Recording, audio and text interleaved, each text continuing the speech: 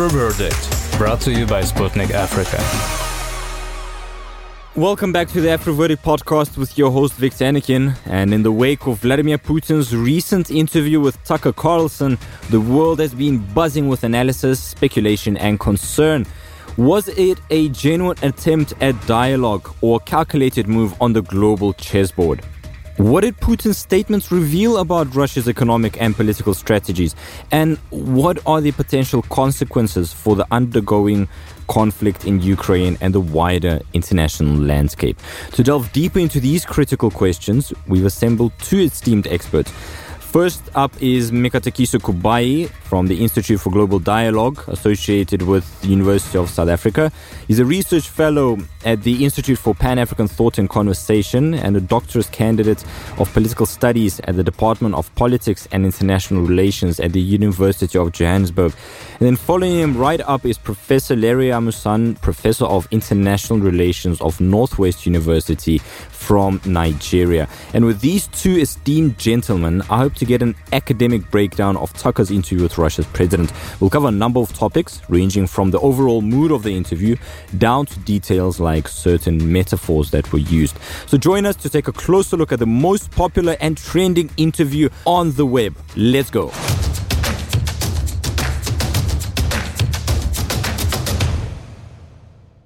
Mr. Kubayu, welcome once again to the AfroVerdict podcast, and as always, thank you for joining me. So last night, Tucker Carlson released his interview with Russia's President Vladimir Putin. Let's start off with your general perception on the interview now that you've seen it. Well, thank you, Mr. Nugent, for inviting me once again to your podcast. Wow, it was a very interesting interview. It was very, very interesting. I mean, very detailed, very long, and detailed. I appreciated the fact that President Putin went into the history, of the relations with, Ukraine, and to give, a very, a good context. Well, at least, what he thinks, is, the context. So it makes it better, and easier, to understand where he's coming from, on this, to understand what, the position of Russia is on the issue. So I think his approach was a very good one. I thought, it's always good to give a historical background, for it. It was a really, really good one, I thought. Yeah, totally agree with you. And I saw there was some backlash and memes online about Putin. Like Tucker Carlson asked him, so what were reasons for engaging in the whole Ukrainian conflict? And Putin starts to give him a 20-minute lecture on history. But despite that being somewhat comical, like you said, it is important, the whole history behind it. I mean, you can't expect him to give a one-sentence answer. I did it because I had to, or, you know what I mean? Well, for an issue as important as this, punchlines, are not what you want. You want an explanation. You want to go deep into the reasons why, decisions were taken, and they were taken in the manner in which they were. You want a thorough, deep, conversation about it. You want a serious conversation, like President Putin puts it, because it's just that important. It deserves a serious, consideration. It deserves a thorough, deep dive, into, all the issues, the root causes of things, the origin, of the challenges. Go into everything, and of course, you have to understand, even 2 hours is not enough, to do proper justice, to the full history, of all of the things that have happened there. And of course, yes, I mean, it was more than correct, to approach it in that manner. First, give, the historical background, where things started, how they've evolved to the point that they are, now. It's a good thing. It's not a bad thing at all. It's actually a very good thing. I think the problem, my brother, that we are facing now is that for the longest time, Russian media, right? Russian media, or any news source, or any news coming out of Russia, or with a Russian perspective, has essentially been blocked in so many avenues and on so many platforms. It's as if, no one coming out of Russia is supposed to say anything or hold an opinion at all. And then suddenly, boom, here you have, Tucker Carlson, by granting this interview. And, the whole world is able to hear President Putin for themselves firsthand, and it's a shocker because it hasn't happened since the beginning. I mean, people would only maybe say, if they're lucky enough to access RT, for instance, online, or maybe, some of those, it's been generally difficult to get, up to date, current news from conventional media coming out of Russia.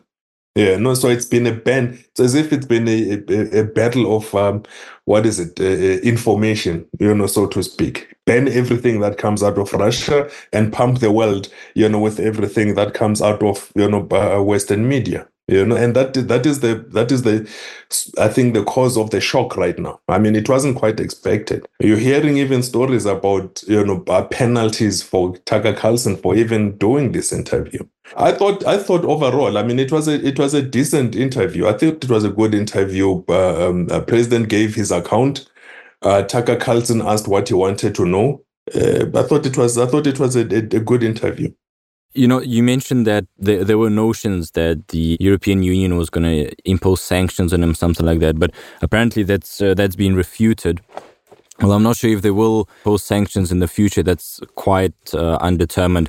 But I saw, for example, John Kirby, the White House official, saying that Americans that decided to listen to the interview shouldn't take it seriously and sort of should take it with a grain of salt, not believe everything that Putin says. And then Hillary Clinton calling Tucker Carlson a useful idiot for Putin. I mean, what image does that paint of a country that that supposedly promotes freedom of speech, when there's an opportunity to hear the other side, and then, officials of the state, they go and say these things? Well, it's unfortunate. That is why, for instance, I said earlier that, by anything coming out of Russia or anything with a Russian perspective, had been essentially sidelined, which is unfortunate because it deprives, of the people an understanding of what is going on in the thinking, of Russian policymakers and leadership. What is happening. So people can then understand and make a balanced view, and hold a balanced view of, it is that ought to be done and what help is needed, by the world to bring about peace. It's unfortunate. But I would dare say, look, the train has left the station, right? You can say, take what Putin says as with a grain of salt. Don't, Carlson is a useful idiot, as you've just mentioned. Quoting others, but people will watch and people will reason and people will think, about what President Putin has said. They will take it and consider it seriously. The world population is not made up of idiots, as you've said, Madam Clinton, would have referred to Tucker Carlson. People are thinking, people are accessing information, people are reading, people are thinking, they're reflecting, they're evaluating things, they're reviewing things, and they will be thinking about this as well. They're not going to be sitting there. And I mean, if you look at, for instance, what is happening in the United States today, I mean, take the case of what is happening with Palestine and Israel. Conventional media isn't able to suppress, views anymore. In the way that it used to before. It's a new world. The world is changing. To hold those old narrow positions, to say, I mean, what's wrong with President Putin speaking? What is wrong with it? Like, seriously, what is wrong with it? What is wrong? Who says that if he speaks, therefore everyone will agree with him? Where's the danger in him speaking? There will be, of course, those that will agree with him. There will be those that won't agree with him. The issue is what it is that is fact and what isn't fact, right? The issue is here is finding a way to achieve a peaceful settlement, so that people stop getting harmed, so that people stop dying, so that we want development. That's what the world wants. What's wrong with President Putin speaking and having a say and expressing? I mean, we hear President Biden all the time. We hear all these other leaders literally all the time. We're inundated with speeches, Twitter, texts, and so on and so forth. We hear all of that all the time. Why not Putin? I think what Tucker Carlson has done is essentially go against, the trend, so to speak, and it became a bit of a shocker somewhat. It wasn't expected. Maybe even they're thinking it's brazen, but what, what some clearly do not, want to understand is that, the world is a thinking world. And people are listening to what President Putin is saying, and they're reflecting. They have access to information, they have access to evidence. They can make up their own minds independently. For sure. And I noticed there's this sort of notion that Tucker Carlson, he committed this mortal sin of interviewing the Russian president. What impact do you think will it have on public opinion in the West? Well, I think it will have some impact. The extent, I don't know. It's anybody's guess, really. But what it does do, is give a lot of context. What President Putin did was close a gap of information, right? That had been created by this long period, of blocking media sources, media content coming out of Russia or with Russian perspective. So he has closed, a lot of those holes, a lot of those gaps, and people will be able to now start, because he gave him new information that, look, there were discussions, there were negotiations, there were certain agreements, there were certain signatures, there were a whole host of things in detail that happened, things that were literally essentially kept, out of, the mass media space. So people will certainly be reflecting on this. What they will do with it, I don't know. Whether or not it will sway them in one way or another, I don't know. But, it certainly, is something that, they will have benefited from, the global population. They would have had, and they would now have things, to reflect and things, against which to judge, or assess, the progress so far, in this special operation crisis, or however it is described, depending on where you're coming from. Yeah, for sure. Look, during the interview, Putin said that US leaders have made a strategic mistake by weaponizing the dollar against other countries. And in fact, you know what? Let's actually listen to what Vladimir Putin said during the interview. Using the dollar as a tool of struggle and pressure is the United States' biggest mistake. The dollar is the foundation of US power. I think everyone understands this very well. No matter how many dollars you print, they spread all over the world. Inflation in the US is minimal. I think it's 3%, about 3.4%, which is completely reasonable for the United States. Yet they print endlessly, of course. What does the debt of 33 trillion say? It's a mission. Nevertheless, it is the main weapon for maintaining the power of the US in the world. As soon as the political leadership decided to use the dollar as an instrument of political struggle and pressure, they struck a blow to this American might. I don't want to use any non-literary expressions, but this is foolish and a huge mistake. Look at what is happening in the world. Even among US allies, dollar reserves are shrinking right now. Everyone is looking at what is happening, and they are starting to look for ways to protect themselves. But if the US applies restrictive measures to certain countries, such as limiting payments, freezing assets, and so on, it is a huge concern and a signal to the whole world. What has been happening in our country? Until 2022, about 80% of settlements in Russia's foreign trade were in dollars and euros. At the same time, about 50% of our settlements with third countries were in dollars, and now I think only 13%. But we did not ban the use of the dollar. We did not intend to do so. The US decided to limit our settlements in dollars. I think it's absolute nonsense in terms of the interests of the United States itself, the taxpayers of the United States. Because it strikes a blow to the US economy, it undermines the might of the United States in the world. By the way, settlements in yuan were about 3%. Now we settle 34% in rubles and about the same amount, just over 34% in yuan. So why did the United States do this?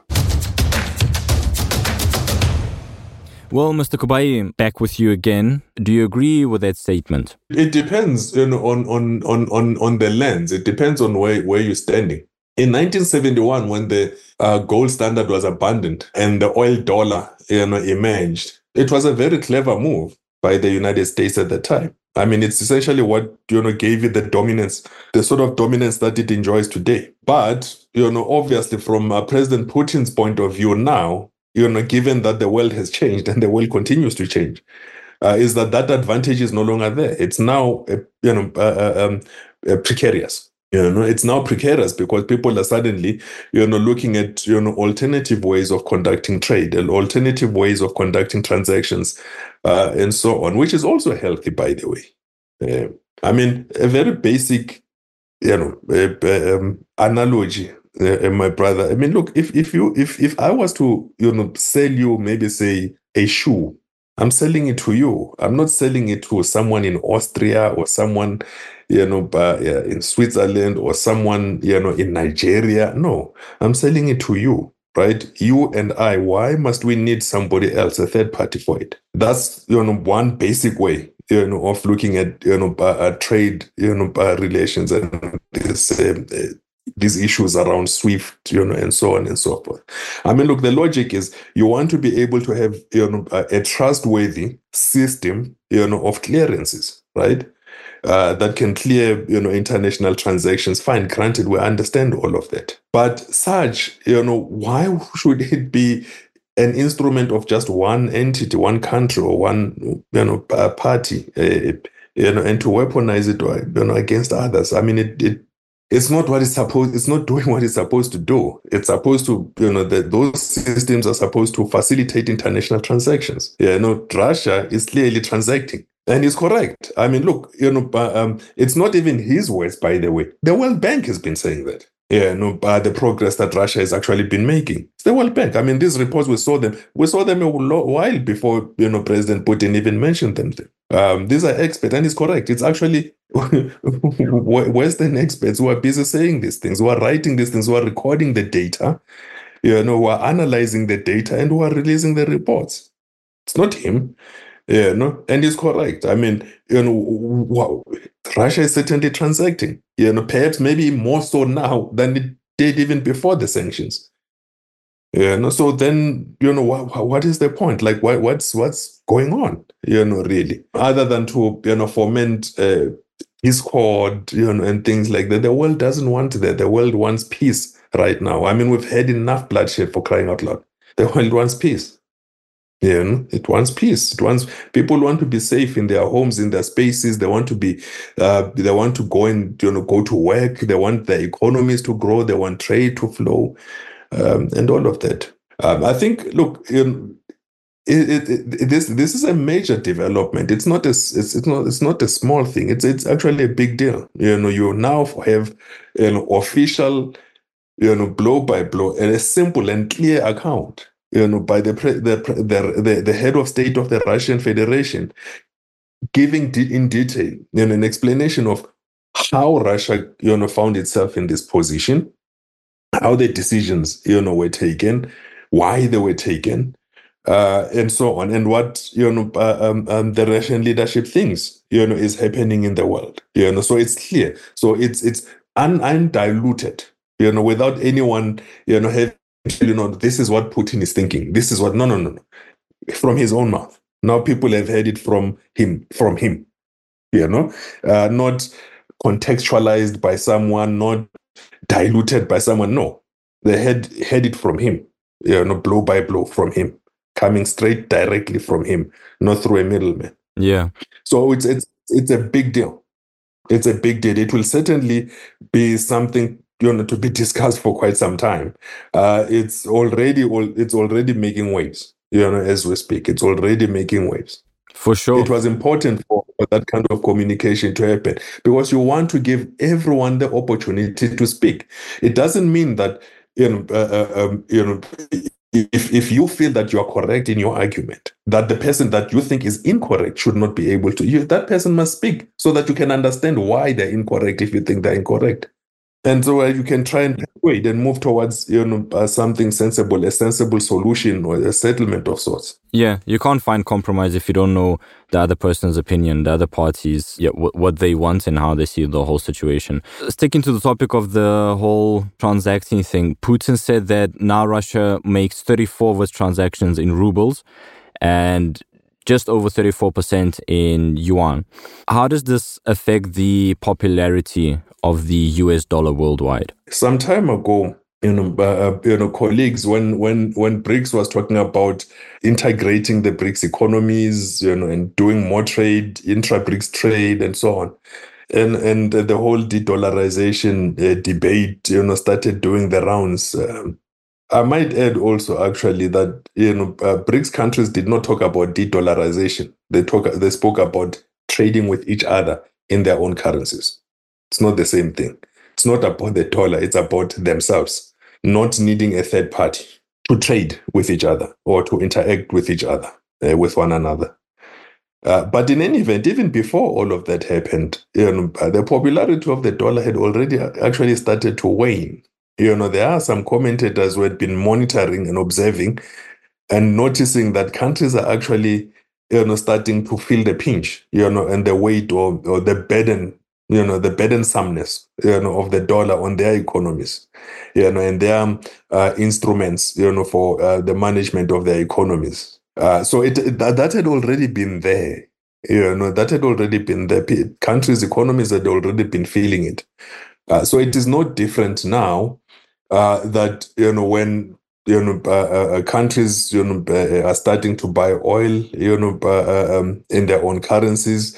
India has been buying some oil in the rupee, and so on and so forth. I mean, you'll recall, is it last year or the year before, when President Xi Jinping went to the China Arab Summit in Saudi Arabia. Yeah. And it agreed that, an oil exchange would be established, in Shanghai within 5 years. Now, what does that tell you? Already at that point, that here you have, and mind you, this is the same with Saudi Arabia, including the UAE, that have now joined, BRICS together with Iran. These are massive oil producing countries. These are massive oil producing economies that have joined BRICS, and they're already talking about trade, in different currencies, in each other's currencies, and so on. Of course, the volumes of trade done in currency other than the dollar will have an impact, will have some sort of influence. But it has to be significant trade, in order for it to essentially supplant the dollar. It has to be significant. It has to grow, and it's growing. The reality is there. It has already started, and it will only grow. And there's nothing sinister, about it. There's nothing. It's not even an anti-American thing. It's not even an anti-dollar thing. People simply want to trade in their own currencies. It may be cheaper. It may be more efficient. So on and so forth. It may be better, for their developmental interests, their own national interests, to do so. So yes, there will be some incremental, influence. That's for sure. As of now, the largest number of sanctions in the world are imposed on Russia compared to any other country, even Iran, who was the record holder. But nonetheless, Russia has become the first economy in Europe during this time, according to Putin.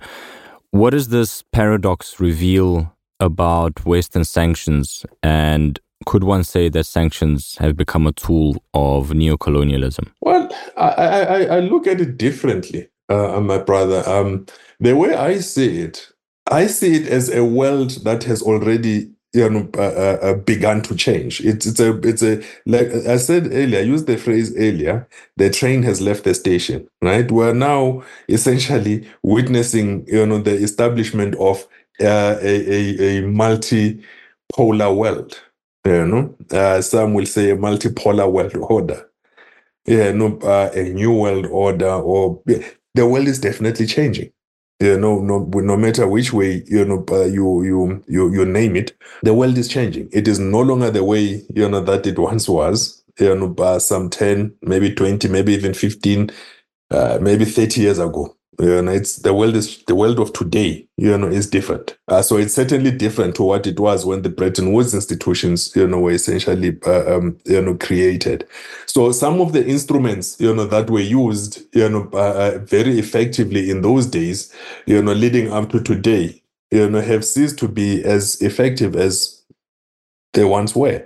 But it also depends on the nature of the economy, that you are penalizing with such sanctions. For instance, not every economy in the world is Russia. I mean, you have to look at the economy's own, internal arrangement. If it can produce its own stuff, which Russia certainly can do, highly industrialized, Russia certainly is, technological savvy, Russia certainly is, and so on. I mean, Russia is an important economy for the global economy. It's not a small player. Never mind. I mean, I see the issue of, the military, the potency of the military. No, before you even look at those things, just the economy alone, innovation, ingenuity, science, I mean, for crying out loud. Russia is a leader, in space exploration even. I mean, there's some things that, we like to deny. Maybe it's not so popular, in Western media to acknowledge, but, Russia actually has internal strength. So it's been able to withstand, some of these shocks, that are external. It has been able to withstand, it has been able to not only do that, but also actually thrive. It has found itself in a position to navigate, and develop new pipelines, of trade, new mechanisms of conducting transactions. It's been able to do that. But a country like maybe say Mali, a country, like even South Africa is not even at the point that Russia is in right now. So as much as Russia, we may say, has been able to withstand these sanctions, right, and the fact that the world is still changing. President Putin, you will remember, also said that the United States, in fact, Western economies still have major advantages, over others. And that's a fact. They do. I mean, not too long ago, just last year sometime, even at the beginning of this year, when just after the announcement of this court case, on at the International Court of Justice, some commentators saying this means South Africa could potentially be booted out of AGOA. It may well be. I don't know. We'll see. What happens. But the reality is, people still see, for instance, the massive advantage that Washington has over many others. But the world, nonetheless, is moving. Is changing, and countries living like South Africa are able to stick to principle and say that no, wrong is wrong, despite it. Wrong is wrong. Yeah, and I'm totally with you there, Mr. Kubai. You mentioned pipelines, and that just got me to another question. According to Putin, Russia is ready to start supplying gas to Europe via Nord Stream 2. So whose economy has been affected more by the destruction of Nord Stream 1, Russia's or Europe's? Mostly Germany's. Mm-hmm. Mm-hmm. We know Europe has been struggling, especially over the winters. It's been struggling. The economy is actually on a decline. And it hasn't been performing as well as it could have. Right? There's massive problems, economic problems in Europe right now. We all know that. The data is there. The evidence is there. And certainly Germany, of all countries, has been feeling the pinch. It's been really, really hard hit. I mean, you see now some European economies now starting to want to re-establish old coal power stations that they'd long abandoned. Yeah, good luck to them with the green policies they're pursuing. Exactly. And then now you're having to see, high prices for gas. The price of energy has a ripple effect on the prices of many other consumer products. It has a direct impact, on the cost of living, and many other things. Europe has certainly felt the pinch, and like President Putin is saying, I mean, in fact, it's not even his words; it's actually those of the World Bank, and others, that have been assessing the data, that have been monitoring, and Russia has actually been doing better. Now, imagine this. With Russia's current strength as it is right now, economically, right, and in terms of industrial, capacity, imagine if you were to suddenly lift the sanctions. No, that would be a very, very interesting development. Russia obviously would benefit even much greater, position that currently is, obviously. The potential, of a massive economic growth, is there. Well, the strategic mistake would have been, in that you asked about this earlier, that you cripple the Russian economy by imposing these sanctions. It was a mistake. What Russia did instead was focus on building its internal capacity, productive capacity. That's what it did. It didn't struggle there. It built capacity, ingenuity, infrastructure. It was well prepared, essentially for this reality. And now with this capacity, you think that Russia will let it go, even with sanctions being dropped? Of course not. Yeah, and Putin openly said, like, hey, if you want gas, it's there, man. Just open the valve and take it. They're the ones that don't want it. So what does this allude to then in terms of parties who would be interested or who would have been interested in the destruction of Nord Stream? I think it was a gamble that didn't pay off as much as perhaps it would have been expected to. I don't know if it was a short or long game that was being played with that one. If maybe in the long run is what they were, the developments in the long run is what they were looking at, or some sort of short-term gain. And who is to sacrifice for the benefit of such a long-term goal, if at all there was such a consideration. I don't know, but it clearly was something that didn't work out as well as was planned, originally envisaged. European economy is struggling. The European economy is struggling. The American economy isn't as fine. It's growing, but it's registering positive, growth. But there was a time not too long ago where it was facing recession. Not too long ago, a year or two ago. So it's also not, exactly firing, on all cylinders either. It was a strategic mistake. I think, this thing of wanting to exert dominance, over others. Instead of negotiating, with people, that is where the problem is. And the pride to say that, hey, look, this thing of ours hasn't succeeded. Let us try something else. It seems there's a reluctance to accept that, there are other ways, better ways, to achieve, progress, but there's a lot of doubling down. And the rest of us can only hope, and pray that, this conflict, ends sooner rather than later. But, we keep seeing every day, I mean, look, today you've got a Senate that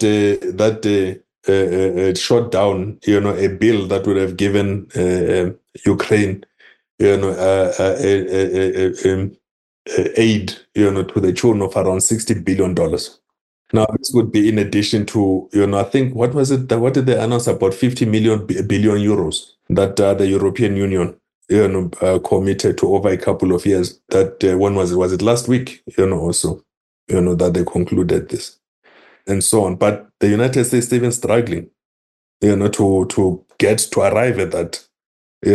Just that alone. Yeah, well, for sure. I mean, you can imagine how the population feels about it. There's obviously no country is perfect, and the US also has problems within itself. And to see so much taxpayer money just getting sent overseas, and it just keeps going and going and going.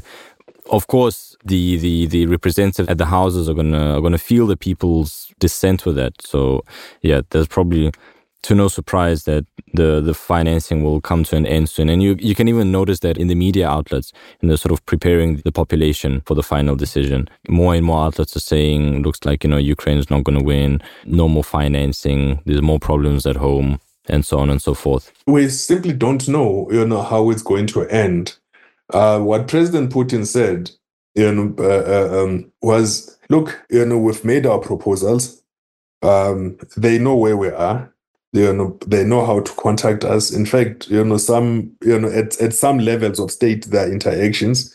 negotiations are possible. Everyone is open to them, except maybe some, that don't want them. I don't know why they wouldn't want them, and so on.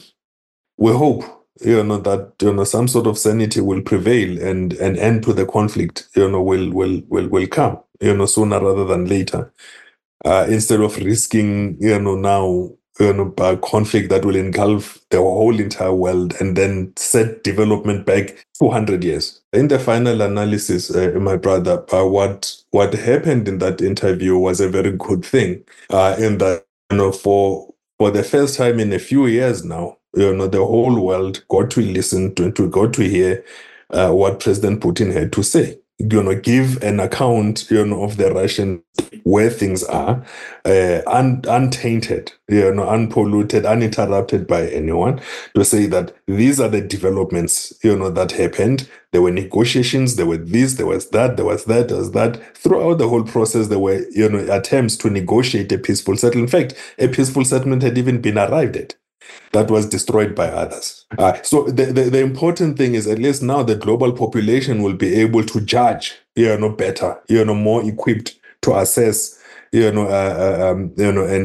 come up, with their own independent view, position on the matters. It was a very important thing. I think it would have benefited the world population a great deal. Great, Mr. Kubai, thank you very much for joining the AfroVerdict podcast and sharing your analysis with our audience. I'm sure everyone will be very excited to hear what you have to say about this interview. So, yeah, like I said, it was great speaking to you. See you next time.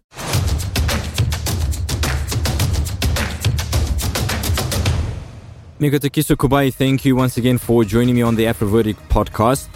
Now moving over to Professor Larry Amusan, Professor of International Relations of Northwest University, Nigeria, to get an expert international relations outlook on Tucker's interview with the Russian president.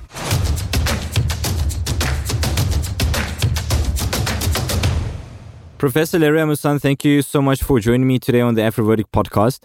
And I'm truly glad to have this opportunity to discuss this important interview with an expert such as yourself. Well, let's start off with your general sort of perception of the interview overall. Yeah, thank you very much for the invite. I really appreciate this. And this is something that has been agitating so many people, most especially from developing areas. Like some scholars are saying that unfortunately the Western world has already captured the rest of the world, most especially in terms of economic, politics, and information dissemination. And with the opinion of Vladimir Putin and what is ongoing at the global system, it continues to generate arguments that there is always an alternative to the problem that we are contending with in the international system. And as a result of that, Carlson has been crucified by so many people. And unfortunately, Hillary Clinton equally castigates the rationale behind granting interview by Vladimir Putin to an American who they believe is anti-American in every perspective. So for me, the interview is an eye-opener.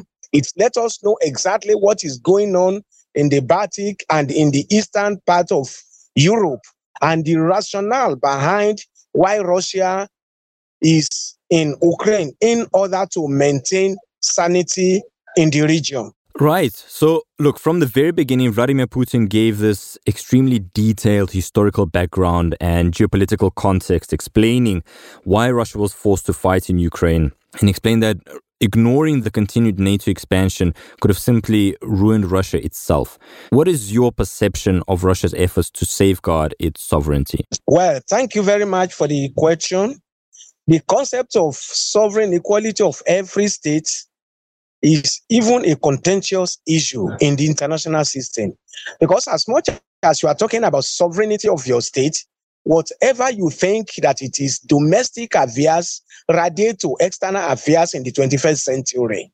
If you think that because you are a sovereign state, equality before the law, every state is has the same rights in the eyes of international law. To every law, there is always a limitation. In a situation whereby you think that your domestic affairs cannot affect the international system, it's like you are no more in a global village, whereby what is happening in the remotest part of the world continue to affect the most powerful countries in the world. Now, what I'm trying to say in essence is that when you look into the concept of sphere of influence, we cannot totally delink Russia's position regarding the issue of sphere of influence. For instance, if in Mexico, in Cuba, in Argentina, let me say for the whole of the southern part of America, if any country like Russia or China goes there in order to put some position, America will immediately react into it. So we must not forget another concept of cultural irredentism. When you look into the eastern part of Ukraine, you notice that majority of the people who are in this area, most especially the Kyiv area, these are the Russian speakers. And as a result of that, you cannot leave your own people because of the cultural implication of it and for the stability of your own country. There is no country in the world that will let his or her people die in silence. So as a result of that, what I believe is that what America is trying to do is to neutralize Russia in the global system. Why I'm saying that is that when you look into what happened immediately the dissolution of the former Union of Soviet Socialist Republic, we have about 15 other countries that came out of former USSR. And if you see what is going on in that in all these countries, and you see the activities of NATO in the area, like Poland, who will think that Poland will join the Western world? Remember the Warsaw Pact. The Warsaw is right in Poland. And what is actually going on now? So what I'm saying in essence is that what Russia is trying to do is to maintain the political stability of Russia as a sovereign state. That is one. Number two, in order to preserve the culture, the heritage of Russia. And number three, we mustn't forget the sphere of influence of which I made mention of. So geopolitically, there is no way America can go into the eastern parts of Europe and think that Russia will never react. It is not possible, because the stability of these neighboring countries dictates the stability of Russia itself, and there is no leader in the world that will be seeing some instability next to its door and we keep quiet. So I believe what Vladimir Putin is doing is the best for the stability of Europe as a whole. So that is my take on that. Well, speaking about the special military operation in Ukraine, Russia's president said that the country's territorial aims in other parts of Eastern Europe and the Baltic region are absolutely out of the question. Why do you believe is the West trying to paint Russia as this, hegemon country that wants to get involved in a global war? To start with, when Vladimir Putin became the president of Russia, if it is his ambition is to recapture the former members of USSR, this thing would have been done very long time ago. The only problem is that by the time Mikhail Gorbachev negotiated with the Western world regarding the future of the Eastern Europe, it was not documented. And if it was documented, it would have been another thing entirely. It was a verbal diplomatic understanding among the respected leaders at the global level. But unfortunately, this thing was not documented. It was not put in black and white. So you cannot, if it is the intention of Russian government to extend to spread its tentacles to the Eastern world, we would have been in another world entirely. So for you to have moved to Russia, to Ukraine, and you want to claim that country, you are attracting the country to the Western part by joining the European Union, by joining NATO, and so many Western world inspired international organizations. It will never work because it will hinge on the stability of Russia, as I alluded to. So I don't see, from what I've been seeing so far, that Vladimir Putin is interested in expansionism of the country. So that is my take on that. Because if Russia, if Vladimir Putin is interested in that, the military wherewithal is available for the country to have done that. It happened before in Georgia. It happened before in Odessa, of which you and I are conversant with.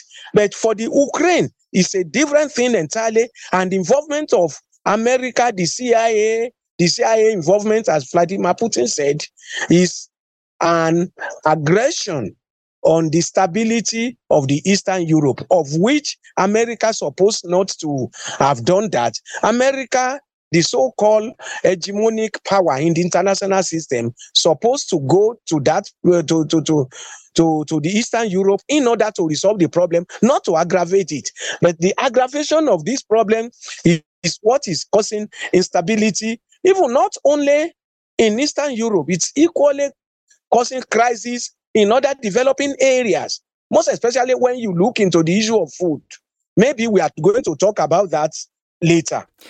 I found it interesting that the Western media presented Tucker Carlson as having committed the worst thing he could have done possibly throughout his life, this mortal sin of interviewing Russia's President Vladimir Putin.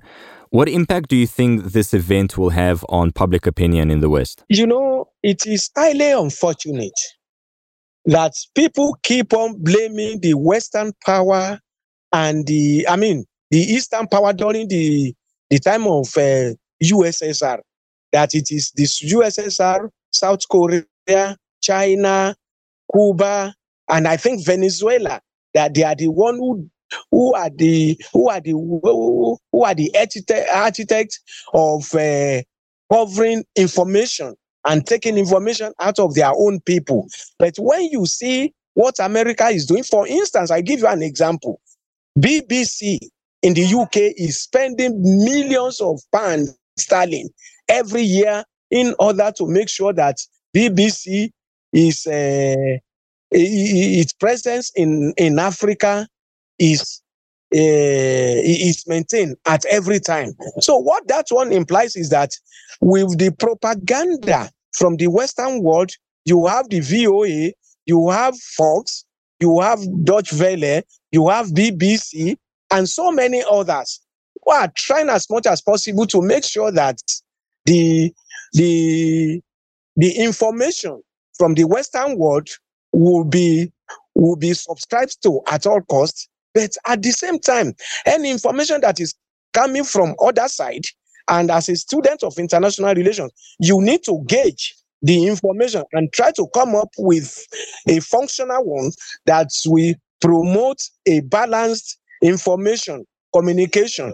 But what Western world is trying to do is to make sure that whatever they transmit to the rest of the world supposed to be subscribed to.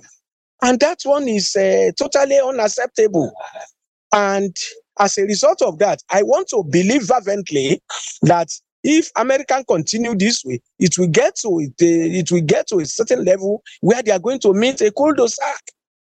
And when they get to that, people will not believe whatever information they are trying to project to their population. Even in America, for instance, is not interested in war because of the economic crisis that is globally affecting virtually every country.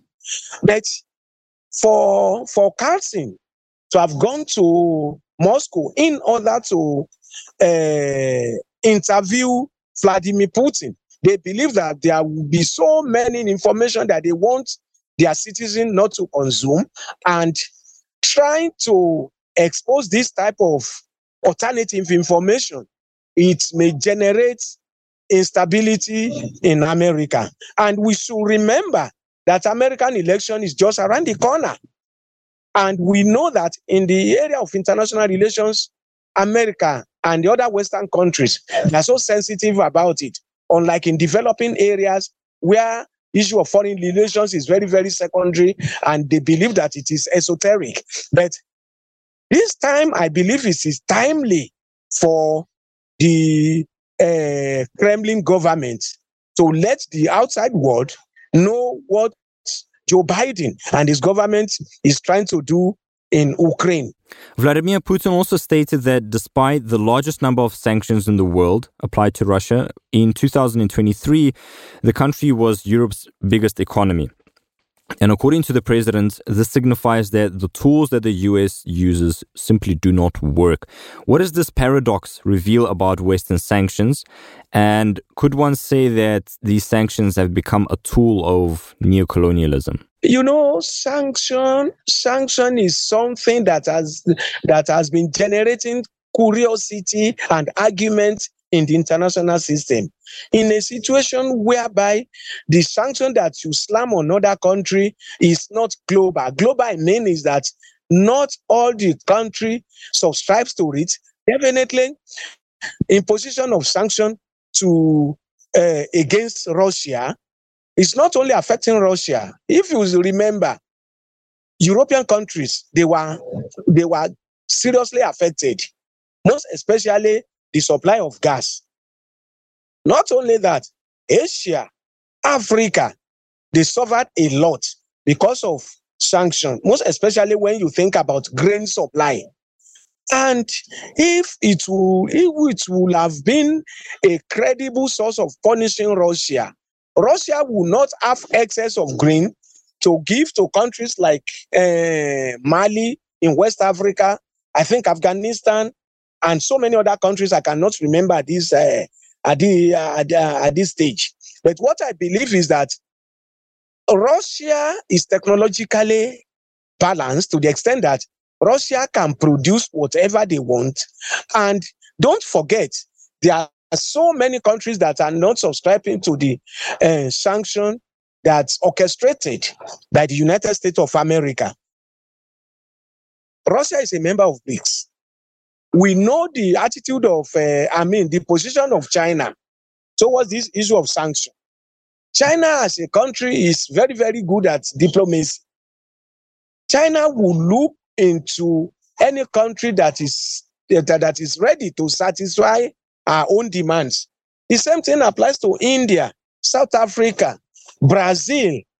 And you remember that the last BRICS summit in South Africa, it generated some argument.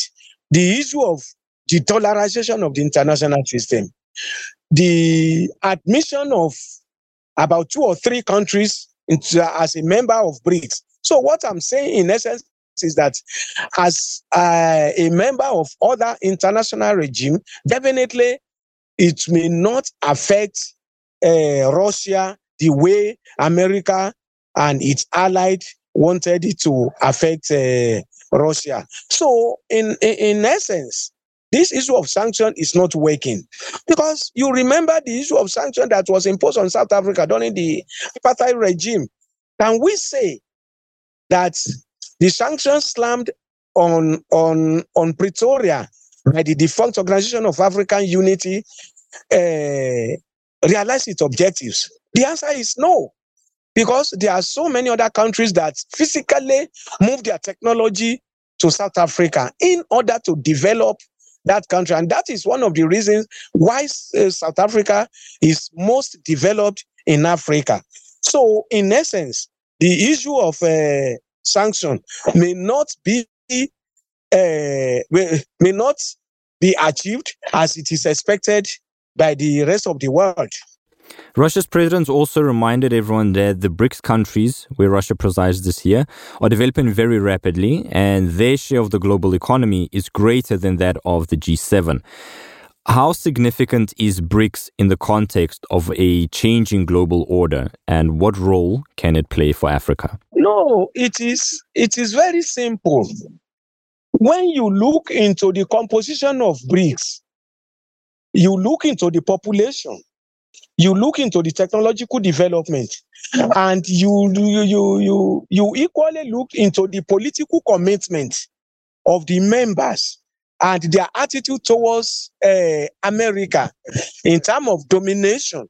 Since 1945 until date, can we say that majority of other countries really benefited from America's neoliberalism?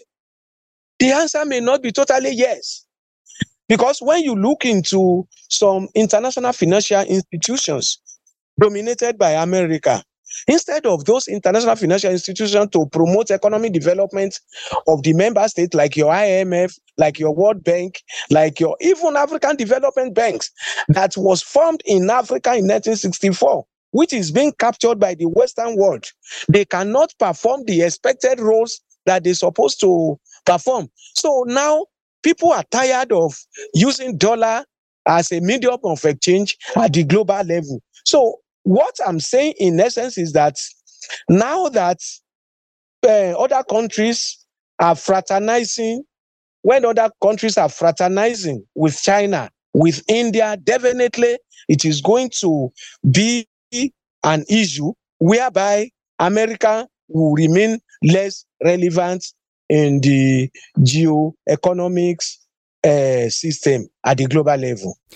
President Putin mentioned that using the dollar as a weapon of political struggle is one of the biggest strategic mistakes made by the US political leadership. What do you think about this statement? Well, thank you very much. I'm going to look into this problem from two different broad perspectives. One, the issue of decolonization of education in Africa, of which African countries are taking it very seriously.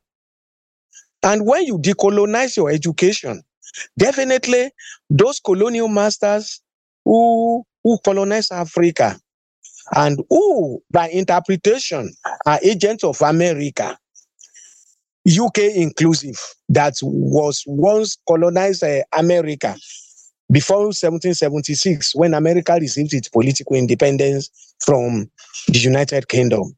So, I mean, yeah. Right. So, what I'm saying is that the issue of dollar as an agent of colonization or the agent of economic and political dominance of America, it continues to have challenges now. And the challenges are because of what America is trying to do in order to make sure that dollar continue to be the only unit of financial transaction at the global level. I remember, was it two years ago when India and China started to use other means in order to settle their trade balances at the global level. So with what is happening now, it's unfold a lacuna in the issue of America being the only primus inter pares in the Committee of Nations. All right, thank you very much, Professor. Let's jump back to Europe quickly. When Vladimir Putin was answering Tucker's question about NATO or CIA involvement in the Nord Stream explosion, Putin said that, quote, "We need to look for someone who wanted and could have done it," close quote. Why do the Western countries that conduct the investigations of this act of industrial terrorism simply refuse to provide any substantial information about the parties involved in this attack? They think you and I should understand one thing, that the CIA, European Union, though European Union to some extent, because there is a declaration sometimes ago, about 3 weeks ago, whereby the European Union were trying to castigate America's involvement in Ukraine. That is no more acceptable. But when we are looking at the issue of terrorism, It started very long time ago. In 1973, the coup against Allende of Chile, it was orchestrated by CIA because of ITT. America will continue to make sure that our own sphere of influence will be properly guarded. That is one. Number two, America is ready to blackmail any country. America will be through its CIA to sabotage economy of other countries, and it's the same country or it's the same organization that will come up with a condemnation of what happened. Because whenever they want to strike, they strike in a clinical way so that you can hardly notice that this thing involves the CIA. It is only several years, maybe about 50 years, when they declassify some information that you will continue to appreciate the fact that this thing involves America itself. So in such a situation, there is no one who appointed America as a policeman in the international system. So looking into any disruption or sabotage supposed to come from the United Nations organization. Even I'm not even suggesting United Nations Security Council, because United Nations Security Council is dominated by the great powers. I'm equally conscious of a fact that China and Russia are permanent members of the Security Council. But at the same time, the preponderance power of America over France and the UK cannot be overlooked in this crisis. Prof, thank you. And lastly, the Russian president stated that the ultimate beneficiary of the biggest European media are American financial institutions. With European media still having a large presence on the African continent, how does the West use it to influence political landscape of African countries? Yeah, like I indicated before, whatever happens in European states, most especially the European states that marry liberal system of economic development, you cannot disconnect America's involvement in those countries. And whatever information sent to Africa is going to be garbage in, garbage out. When you look into our national televisions in Africa, when you look into radio, when you look into any other media, they rely heavily on what comes from America and the Western power. And by implication, it is the Western power, it is the Western European countries that are satisfying America's ambition in Africa. It is only recently that the narrative has been changing. I believe you know what's happened in Mali, in Niger, and in Burkina Faso, to the extent that those three countries, they formally excuse themselves from Economic Community of West Africa, because they know that this is an institution that is controlled by the Western power. That is one. Number two, they've been caged for several years, from 1960 until, say, 2 or 3 years ago, when they disengaged from France. Think of a scenario whereby your foreign reserve, to the tune of 85%, to be with Paris Reserve Bank. And you know what happened to uranium in Niger?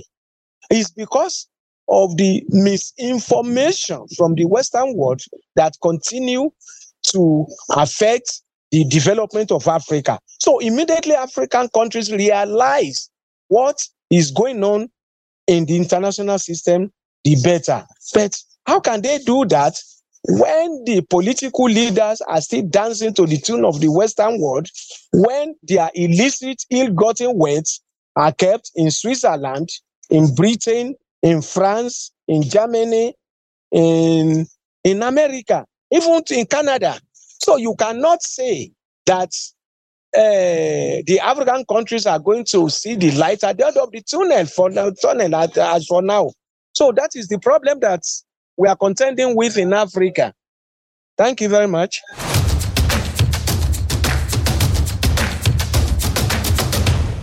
Well, as we wrap up this discussion on Vladimir Putin's interview with Tucker Carlson, it's clear that the future does remain uncertain. In fact, while we may not have all the answers, our conversation here with Mr. Minkatakiso Kubaye and Professor Larry Amusan has provided valuable insights into the economic and political realities that shape our very own world. Remember, the analysis presented here is simply one piece of this complicated puzzle. I want to encourage everyone to continue exploring diverse perspectives, delve deeper into the information presented, and of course, form your own informed opinions. To backtrack on other episodes, check out AfroVerdict on other podcasting platforms like Apple Podcasts, Google Podcasts, Deezer, Pocket Cast, AfriPods, Castbox, of course, and Podcast Addict.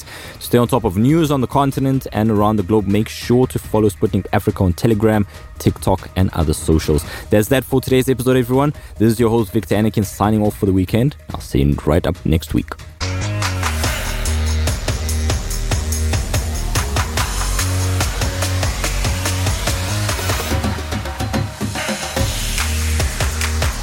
AfroVerdict, brought to you by Sputnik Africa.